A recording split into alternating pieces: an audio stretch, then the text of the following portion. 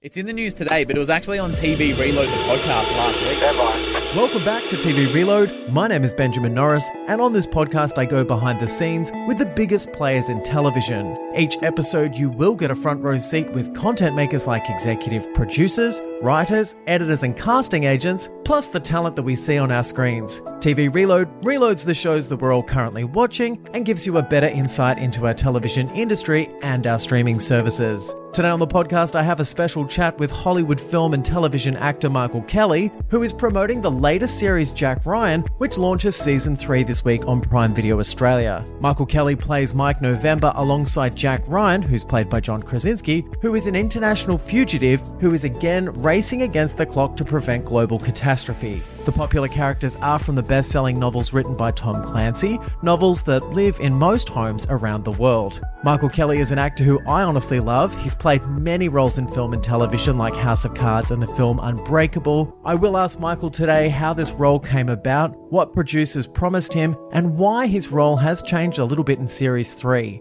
We will also talk about that iconic role in Unbreakable, because that film I absolutely love. And of course, I'll find out what he's up to here in Australia. However, let's get started on today's episode as I welcome Michael Kelly to the podcast, TV Reload. Jack Ryan, I think, plays really well in long format. Jack, I can only imagine what's going on in your head right now. So I wasn't ready necessarily to commit to another 6-year show. Every day you're on the run, you're digging a hole that you may not be able to get out of. Those two men playing the same character, of course you're going to get similarities. A small group of hardline Russians formed a plan to preserve the USSR. Mike November went through a real transition, especially the way we see him in season 3. You're about to cross a line, and there may be no going back. Because I'm trying to do the right thing. Tell me where to stand, tell me what to say, like, dance monkey.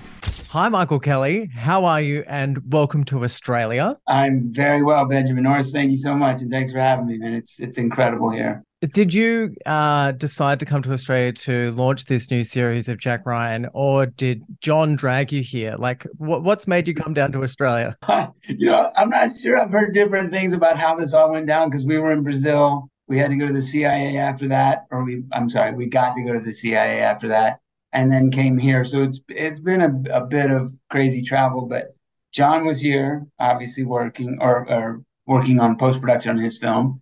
And I think the way it went was he was speaking with Alex, one of our publicists here, and said, well, Michael Kelly will come. I know he'll come. And I was like, and then they called. I was like, hell yeah, I'll come. So as hard as it's been, I was just like, I am not going to pass up the opportunity to see Australia. I've never been here. So had you been? So you'd never been here before? Never. No. Oh, wow. Yeah. So I feel so grateful to have got to come on this trip. We need to talk about the show, but I feel like, all Aussies love to give you the suggestion as to where to go. Have you just stayed in Sydney, or are you going to try and venture out? I did already, man. I got to go to the Great Barrier Reef. And that's all. That's all I was going to suggest. That's it. You've done. You finished Australia. I went to that beautiful little Elliott Island eco resort. I cannot say enough about that place. It's so special.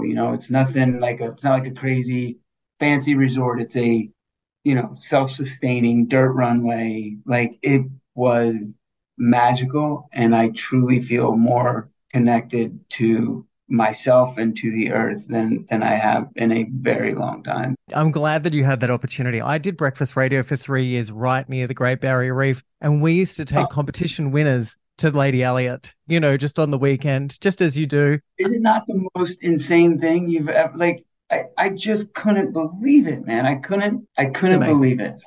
Yeah, it's funny, right? They give you the earplugs for next to your bed. And I was like, why in the world would you need earplugs in the middle of nowhere? And then those birds, they don't stop. They don't stop. They don't stop. They just keep going all through the night, all through the morning. But I didn't wear the earplugs, and I just left the screen door open or the screen door closed. Sorry, I'm not that crazy. Australian spiders and snakes will come and get you, mate. No, it was so funny. We went back to the rooms one night, and I went to close my door, and something just came flying in. I was like, son of a bitch, what was that? I was just like, I'm not going to find it. So we're sleeping together tonight. Well, congratulations. Congratulations on this role. I grew up watching and loving the Tom Clancy characters. How well did you know the universe before signing up as Mike November?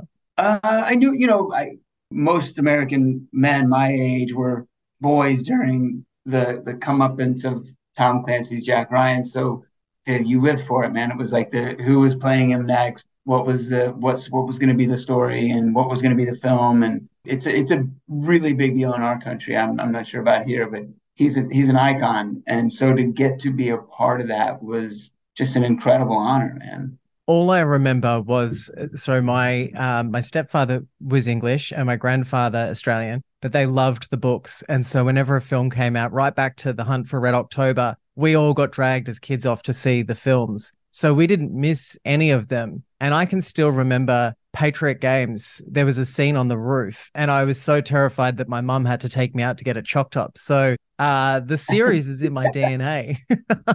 And so when you get, I was still on House of Cards, or I was finishing the end of that run, and I got the call, would you be interested in coming to join Jack Ryan for a year for one season? And I was like, oh hell yeah. I didn't have to because typically when you jump onto another show, it's a 6-year contract. While that sounds good for the actor, it's not. It's beneficial to the studio only. They can keep you for 6 years, but if you want out, you can't get out. So I wasn't ready necessarily to commit to another 6-year show. So they were like, Jack Ryan, one season, you're in and out. I was like, sweet. Like, I get to be a part of it. They sent me the first episode of the first season they did, and I was like, oh my God, this looks like a movie. Like, John was so terrific as Jack Ryan. I was like, yeah, guys, I'm in. And then it just thankfully kept going. So I also love that you had sort of requirements because House of Cards was so iconic. And obviously you were kind of tired and looking for something different. So you said, don't put me in a suit. And then the first day you turned up, they put you in a suit for Jack Ryan. And I just thought that was genius. Totally, because the producers, they straight up lied to me. They're like, no, man, maybe like, a couple scenes in a suit and tie, maybe, like, but hardly at all. And I was like, all right, cool. Oh, by the way, I don't speak Spanish either. And they were like, no problem. He hardly speaks any Spanish. I was like, okay, cool. I can, because if you need someone who speaks Spanish, you guys should probably hire someone else. Even though I really wanted the job, I was just being 100% on it. Cut to me having to learn interrogation scenes in Spanish and wearing a suit and tie. I just can't believe how good you are at this. And I honestly thought they'd kill you off in series 2. So I was surprised pleasantly to see you back for season 3. And I also noticed that they're getting you to do more things, which made me wonder, did you say, get rid of the ties, get rid of the Spanish, I want to go out and do some more action? Did they write that in for you, or were you just pleasantly surprised that they'd... I certainly, while we were doing 2 and as we got to the end of 2, and you saw as Mike turned his back, so to speak, on the CIA, because he knew it was the right thing to do in his heart. He knew Jack was right. And he was like, I'm throwing it on the line. I'm going on it. So as that happened, I think the interesting thing that happened with that was the relationship with Greer and Jack. Their relationship grew. There was a familiarity. And it also happened to coincide with me and John and Wendell becoming very tight and very good friends. And so that sense of humor that we have in real life started to write some lines for that. And then it's sort of the character, on a show like this, you don't typically get to see a character make such a change. These shows are pretty straightforward. That's your character. That's who you play. But Mike November went through a real transition, especially the way we see him in season 3. He's off on his own, and Jack needs his help. So it's been a great challenge as an actor to also get to do that and change. Well, I have it on good authority that you get along with John very well, because I've been watching a lot of interviews and I spoke to Publicity and they were like, you guys have been having a really good time. What do you think it is about the relationship between the two of you that means you guys have such a good time together?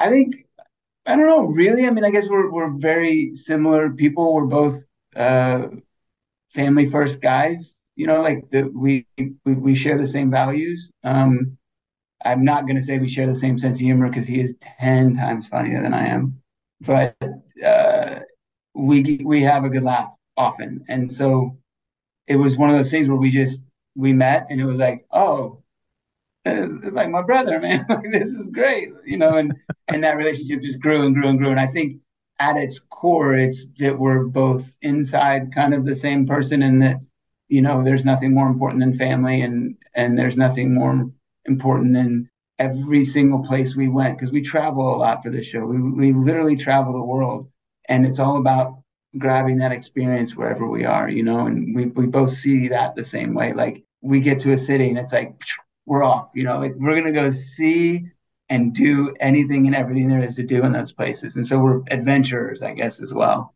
I'm always thinking of the outtakes though, because I mean, I think it's super hilarious that you and John have a laugh so much, and you guys have that repertoire. So I'm assuming that there's a lot of outtakes that they have when they're making the show with some banter between the two of you. 100%. I mean, Jesus, we were doing press the other day and I couldn't even get we had to do a couple things straight to camera, and I was just like, nope, can't do it. I just kept dying laughing. And once we start laughing, you can't stop. So the outtakes from the show, I can't imagine the amount of film we've wasted. My dad went out with this woman who is very famous here in Australia, and she was morning television was what she did. And they would send all the outtakes of the year as a Christmas present. So as kids, we used to watch all the outtakes, and there was hundreds, but it was the funniest thing in the world. It was, the best. Have they ever been able to send you a tape of outtakes, or maybe that's under lock and key? I've seen clips. Certainly, when the editor comes across a really, funny little thing, they'll share with us, or production will, or Amazon will. And it's it's fun to relive it, because you can take yourself back to that day. And I remember one really funny one that funny enough, we were in New York. We had shot this scene in Budapest. We shot it again in another country because it wasn't right. And it was inside of a tent, right? So it was something we could shoot in various locations. The exterior of that was shot in one location. And then the rest of it we just kept redoing it because it wasn't exactly right. Anyways, we're in the third time through it, and they rewrote the dialogue. And it was very complicated. Like, here's the asset talk and all the CIA talk. And we had been going for hours, and lunch wasn't for another hour. And I was dying. And they came by with these Jamaican beef patties. We're in New York. And I was like, and I typically don't do that, especially when you're in a scene with somebody. And I just housed it, ate it real, because they're like, we're ready to go. And I was like, I just jammed the whole thing down. And literally, Jack comes into the tent, and he comes right up to me. In this take in particular, he came right up to my face, and I had just eaten this thing, and I had just burped, and he was just like, Jesus Christ. And it was 10 takes before we could get one that was an Bernstein. I remember the producing director was just sitting back there going, that's it, guys. Just waste my whole fucking day. This is great. Just waste the whole day. And the two of us were like two 10-year-old kids just laughing so hard. It was really funny. Yes, that'll teach you for hoovering it. I was excited to chat with you today because I have this theory, and I was wondering whether or not you did any research and watched this before you joined John on the show. But do you think he's doing a Harrison Ford impersonation with this character? I mean, is that his inspiration? Because there's some moments in this show where I'm like, who is that actor that he sounds like? And he sounds like Harrison Ford. No, I think he does a little bit sound like him. And I could certainly hear that, but not, it is certainly, John is not one actor to ever do someone like he's his own thing. And I think it's something I appreciate so much about his work, is that he would never, it's always so unique what he does. It's so him, I think those two men playing the same character, of course you're going to get similarities, but no, I can't speak for him, but I'm going to go out on a limb and say no. Going to say no. Okay. It just shows me with my fandom. It probably says more about my favorite Jack Ryan. Do people ask you that as well? Who's your favorite Jack Ryan after we've had so many of them? And then obviously, if we take John out of the equation, who is your favorite? I can't, isn't it funny? Like, it's hard to remove him from it once you've seen it, right? It's hard to say, because he really is my favorite. And I think the reason he's my favorite is because I feel to a certain extent that he did what nobody else did by bringing true heart and humanity to that character. True, like just real. It's something that I see a lot in John's work. He has the ability to tap into to that thing that's inside of him, that humanity and that heart and that passion and that drive. And it just comes out through it's not necessarily what he's saying sometimes, but it's just he has that ability to do that. And look, those are all fine, incredibly fine actors that have played the role over the years. But I think that's why that's what in my head is Jack Ryan is John because of that. He kind of has like an everyman sense to him. You want to be his friend.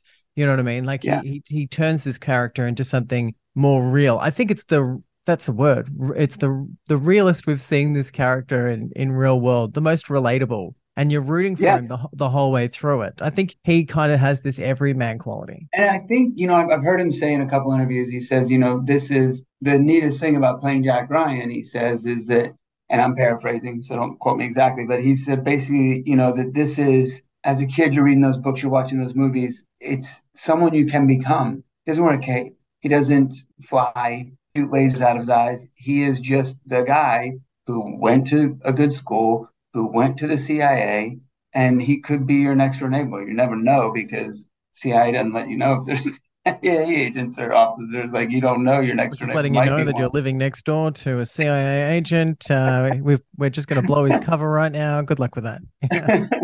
But it makes it that much more believable, right? Like that's, and I think that's why it is easy for people to identify with that, The show's kind of proof that TV has come such a long way with the quality of stunts and the writing on this show. What about for you? Do you like telling stories in long form as opposed to a film where obviously there's the time constraint of, getting your beginning and a middle and an out pretty quickly? As an actor, as a character actor, do you enjoy getting more involved? Yeah, 100%. I mean, you look at how Mike November doesn't go through what he's gone through from 2 to 3 in a short story format, right? In a film format. Like, it would be very difficult to have all those things happen that change that man so much that he does what he does, right? Or it would just be a little bit less believable because you spend those a little bit of time and you see it happen over time. I think it's far more interesting like that. I love doing films as well, but there are some stories that are better suited for film, and there are some stories that are better suited for longer format television or streaming or whatever it's called today. I don't know. Do we even call it television anymore? But you know what I mean? Like, Jack Ryan, I think, plays really well in long format because you can spend the time with these characters. You can understand the decisions more. You understand. You watch Mission Impossible. You understand he goes from A to B and it happens like that. And you get it because the stories are very well written. But when you get to see him make those decisions, getting from A to B, and you see all those things happening and what forces you down this path and then that path, and then that takes you to this path. For me, I like living in it, I'm watching 1883 right now, and you're just living with these people, and you can sit in silence for a while because that's what real life is like. Silence happens and nothing happens, and then things happen, and I love it. I love that. We forget in a way that TV and film and all of that's kind of a companionship. And the more real that you see these people, the more you connect to them. The more you see yourself in the TV shows that you watch, the more relatable it is. So I can see that. Do you get protective over your characters as time goes on? I mean, you've played some pretty iconic characters. House of Cards would be one of them. But do you get protective over these characters and, not, want creative control over them? No, I don't. I'm not a writer, and funny enough, I was going to direct the last season of House of Cards, but when it went down to less episodes, I ended up not doing it. But I'm not creative in that way. For my characters, I always feel that the writers, these are people who spent their lives writing, their lives creating. Will I occasionally give feedback if asked? 100%. What do you think? Would Doug do this or would Mike do that? Then I can say, well, that seems to fit logically in what I think of the character, sure. But I'm not protective in that way. I often joke on set, I'm like, just tell me where to stand and tell me what to say. Like, dance monkey, I'll dance. That's because I feel like there are people who are better suited for that than I am. It must be surreal, though, to get to play these characters with so much, interest in them. Do your friends and do your family, do your neighbors try and hit you up for the twists and turns on Jack Ryan or the shows that you make? Well, going back to House of Cards, you got to be damn good at it. Like, that was crazy. I mean, I remember season 2, Kate Mara's character was not there for all of season 2. Obviously, she died, but we had to keep up we were tweeting pictures of each other during filming of the second season that we had taken them all during season one. And just, you have to be a good liar. But the cool thing is like my folks, my brother and sisters, they don't even ask because they know I'm not going to tell them, and they don't want me to tell them. Like, it's funny because I think people, they want to know, but they don't want to know. So there's no point in telling them because they want to be surprised. They want to see it for the first time and feel it. And, it's like Sixth Sense. If you remember that film, like if somebody told you what happens before you watch it, that sucks. It's really funny was that I was in Bali. I don't know if you've ever been to Bali, but I was in Bali and they were selling those illegal DVDs. And this man said to me, this is The Sixth Sense. He's like, big movie in America. He said, Bruce Willis is a ghost. And so I watched the whole of Sixth Sense before it was out in the cinemas in Australia. And that was the reason why I bought it. And I don't know why I was buying these illegal DVDs, but I still, to this day, I never bought another illegal DVD because the whole experience was ruined. But yeah, I watched all of The Sixth Sense knowing that Bruce Willis was a ghost. Big mistake. Huge. I remember my buddy, we were working in this consignment shop in Chelsea when I was still working other jobs. And he said to me, he goes, have you seen Sixth Sense yet? And I was like, no. And he's like, dude, you're going after work. And I was like, I'll see it. And he was like, because I was like, I see dead people. I was like, I don't know. It doesn't look like it's a movie for me. And he was like, go see it today after work. And he literally walked with me after work to the theater and I went in to see it. He had already seen it, so he stayed out. And then I called him later that night and I was like, thank you so much. He was like, now you see why. He's like, I just didn't want someone to tell you before you had a chance to see it. So I was very grateful. And then is that the reason why? Because didn't you do Unbreakable? Didn't you work with M. Night? That was a golden opportunity, man. That was so cool because it was one of my, it was very early in my career. And I remember the casting director, Doug Edwin, and I were friendly at the time. And he was like, I really want you to meet this director. And it's not a big role, but it's a cool role. And I just remember reading it. And then I remember the trailer coming out and we were playing poker over at my house and all the guys were downstairs in the basement and I was upstairs and they just started screaming, dude. And by the time I got down the stairs, I was still the voiceover for the whole commercial. And I was like, oh my God, this is crazy. But, it was a small role, but it became the voiceover for the whole trailer, and, it's just, that was a great honor, man, to be a part of M. Night's world. M. Night film is my favorite, Unbreakable. Yeah. It's so good. I mean, The Sixth Sense is kind of a bit of a popcorn film in a way. I mean, there is a lot of depth to it as well. And Tony is so good in it. And Bruce is really good in it. Like, it's a great film, but Unbreakable gets me every time you start to watch it. And it's one of his it's longer films, but it's absolutely brilliant. One of my coolest moments that I ever had on a set.